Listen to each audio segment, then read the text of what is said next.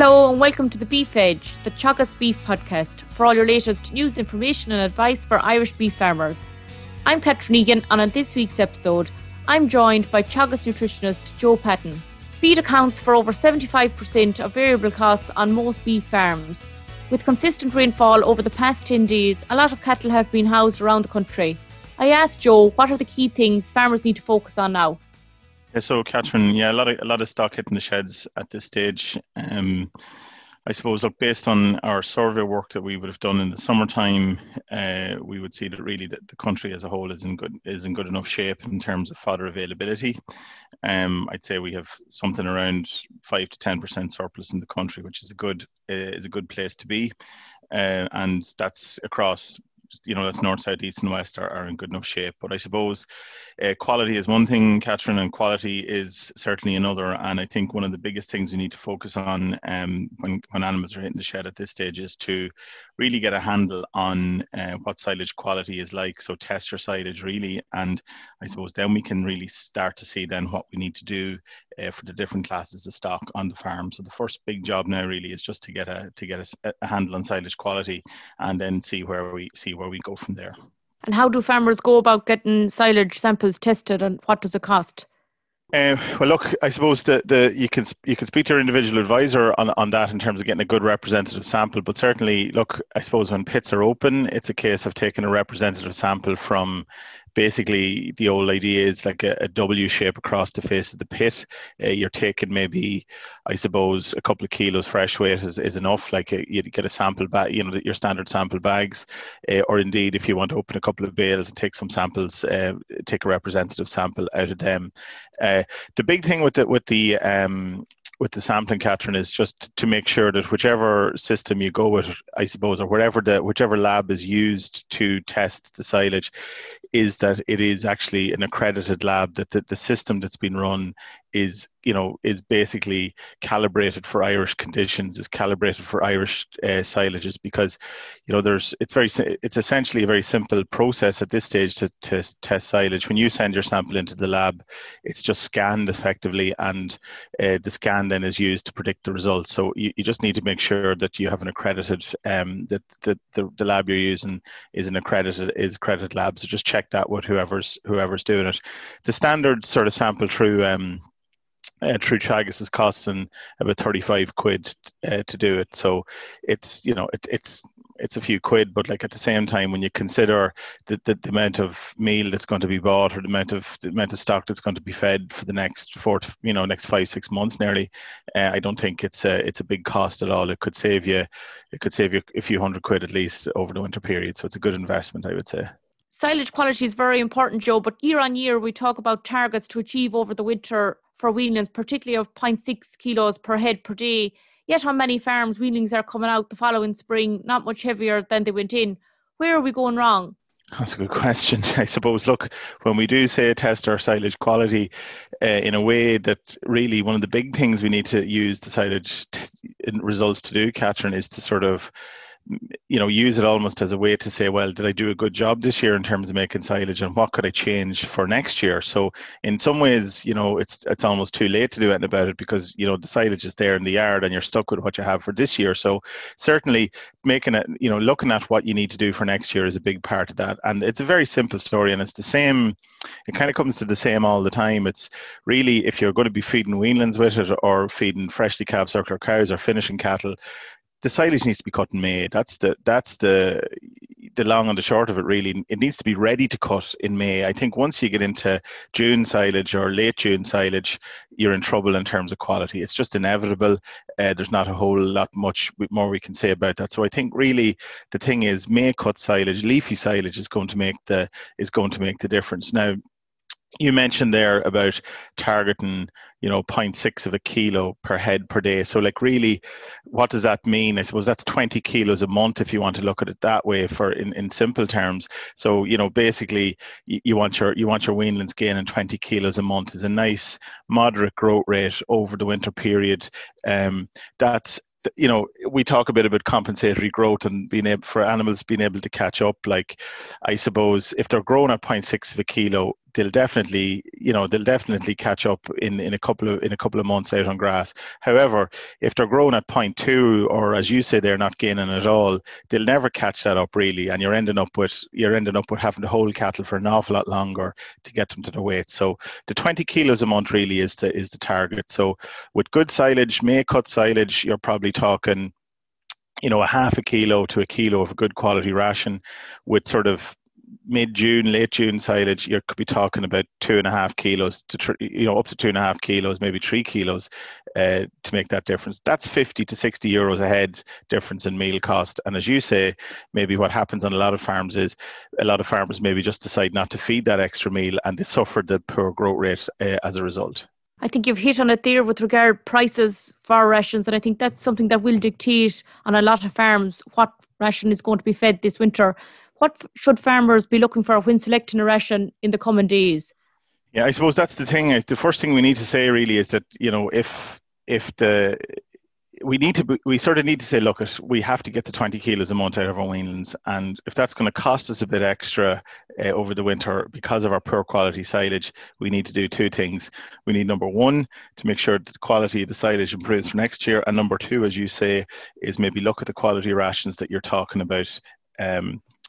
Feeding. So as I say, we'll take that sort of, we'll assume between, it doesn't really matter whether it's good, if you're feeding good or bad silage, the quality of the ration needs to be good anyway. So whether it's a kilo or 2.5 kilos, you're still looking for quality. So we're talking high energy ingredients. So that's basically your sort of barley, I suppose, maize, beet pulp. Hulls can do a job there too, and you need a protein, obviously a decent quality protein source, distillers or soya, or even rapeseed, but probably distillers and soya.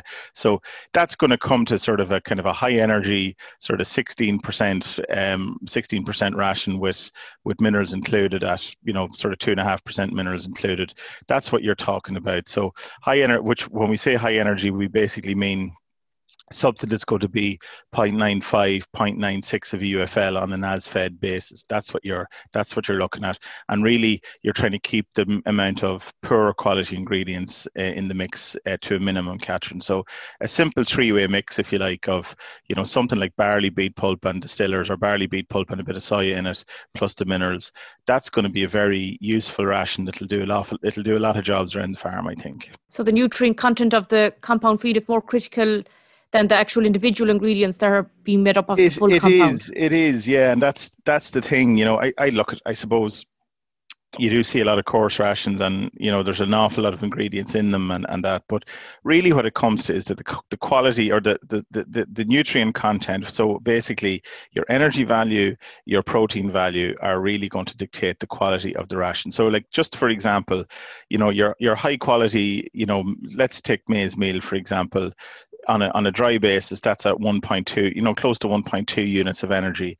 Something like maybe, cottonseed or sunflower or something like that, or even pollard, could be down at 0.8 of a unit. So there's nearly, when you think about that, for every ton of maize you're buying 1,200 units of energy. For every ton of the other stuff you're only buying 800 units of energy. So there's 50% more energy almost 50% more energy in the high quality ingredients. So, so cost per ton can be deceiving. Really, we should be looking at it at sort of cost per 1,000 units of energy. And often, most of the time, when you take transport into account and you take the need, it's going to cost as much to transport bad stuff as good stuff.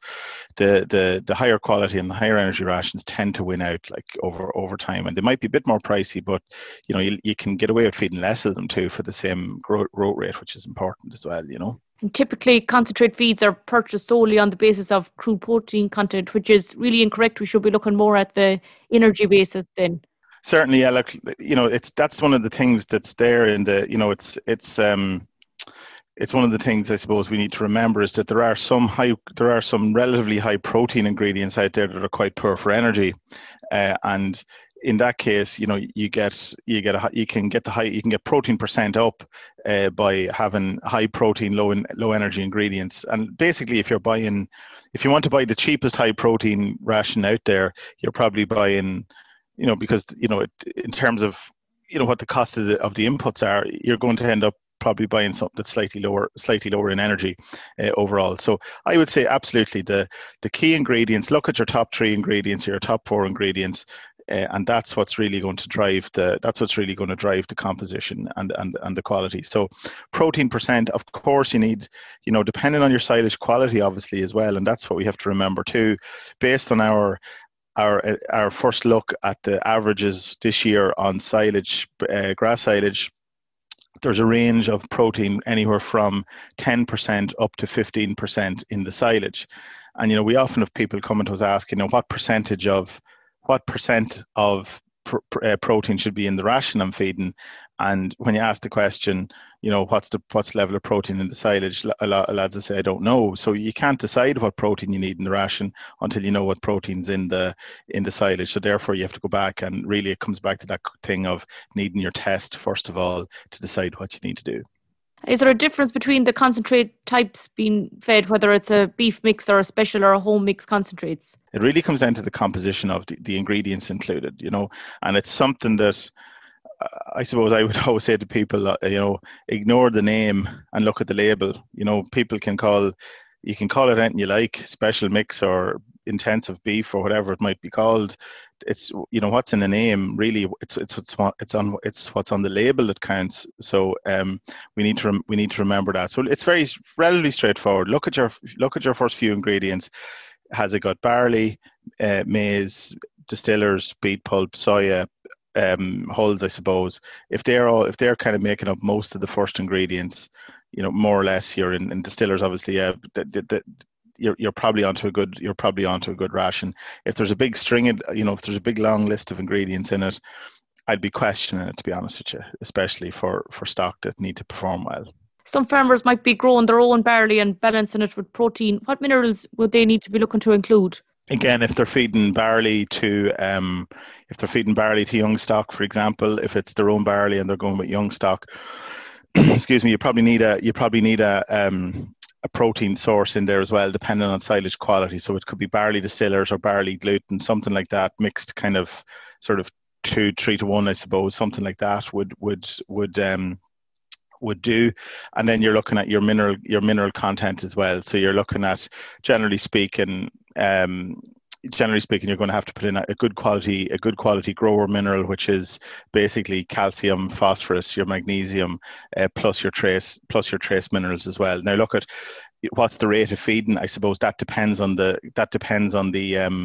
composition of what's in the bag. So it's going to be in the 100 gram rate, or there, 50 to 100 gram rate, depending on the ingredients you're using. So I would say certainly the young stock will benefit from minerals. So your standard, as I say, your macro minerals plus your trace minerals, but really that the feeding rate of that depends on the composition of what's in the bag, essentially. And in relation to minerals for dry cows, is there a difference between dust or bolus or licks, or what should farmers be looking for now in relation to a good pre-calf mineral? It's a good question. Look, is there a difference? First thing is, we just have to remember, I suppose, that with minerals, there's 2 types of minerals, if you like, or 2 classes of minerals, I should say. You've got your major minerals or your macro minerals, I suppose, and those are you need to feed those in quantities of grams per day, right? So that's grams per day. That's like, 20 grams or 25 grams or in and around that scale. So that's like, it's almost like it's visible. You could see it, you'd see it on the plate, if you like, so that's quite bulky. And then you've got your trace minerals as well, which would be stuff like your selenium, your copper, iodine, cobalt, manganese, those type of things. They're needed in very, very tiny quantities. They're in milligrams per day, so they're very, very small. You can cover the trace minerals using a bolus, okay, because of the size of them, but you couldn't cover the cows, for example, with magnesium, which is an important one, using a bolus. So you would have to dust that or offer that through the water or as a dusted mineral, okay? So just to make that clear, that we've seen that on some farms where they would say, well, I bolus the cows and therefore I thought I was covered for minerals. You're covered for the trace minerals, but you probably might need a bit of, depending on silage quality, you might need a bit of mag and phosphorus as well. My preference has been, I suppose, when cows are inside on silage, dry cows in on silage, I suppose, just my preference, I suppose, is really that just a dusted mineral is as handy as anything, because it covers you for the major minerals and it covers you for the trace elements as well. And it's kind of a one-stop shop really for everything. Joe, we often forget about other issues at housing that can impact performance. Why is it we can have great quality silage, but stock aren't achieving the 20 kilos again per month over the winter? Yeah, look, I think there are certain issues, certainly, Catherine. I suppose housing, ventilation, and obviously dosing and parasites as well. They have to be accounted for, and it's probably something that's worth a chat with your individual advisor, maybe to do the calculations. Basically, look at the space allowance, look at the ventilation as well. So basically, you could, advisors are available and willing to get involved in just taking a look at your floor allowance and do the calculations depending on the type of stock you have. So that could be just measure your own pens roughly and see how many cattle you can fit into them. So obviously there's good information as to how to do that. So I think that's important, that the space and the the space of allowance and ventilation is right. Obviously, for your advisor, and probably certainly for your vet as well, that the parasite question has to be certainly covered. So you're assuming that those are correct. Obviously, water as well. Good access to clean water, not just water, but obviously a good supply, plentiful supply of clean water, obviously is critical too. But I would have to say that. With all those things taken into account, right, and from what I've sort of seen around the country for a few years now, that there's plenty of people with excellent facilities, plenty of excellent sheds out there, plenty of excellent management. Cattle are well done in terms of dosing, etc., etc. People have got better with facilities too. I still come back to that idea that the biggest limitation on farms by a long way is silage quality. I think it's by far and away the biggest issue that's out there, because I see plenty of times where you've got, healthy cattle in good sheds not thriving, and it's really down to the quality of silage in front of them that was made the 20th of June last year, and not enough supplementation to keep them moving. That is certainly, to me, is the big problem at a general level. Some great advice there, Joe, particularly starting off with farmers now needing to get their silage tested, following up with balancing the ration for energy and protein. Thanks for joining me on the show. Thanks, Catherine. That's all for this week's episode, and my thanks to Joe for joining me on the show. You can catch up on all other shows and interviews from the Beef Edge podcast on the Teagasc website at teagasc.ie, or you can listen on Apple and Google podcasts as well as Spotify. Don't forget to rate, review and subscribe so you never miss a show. For all other updates from our beef programme, keep an eye on our Twitter and Facebook pages. Until next time, I'm Catherine Egan, and thanks for listening.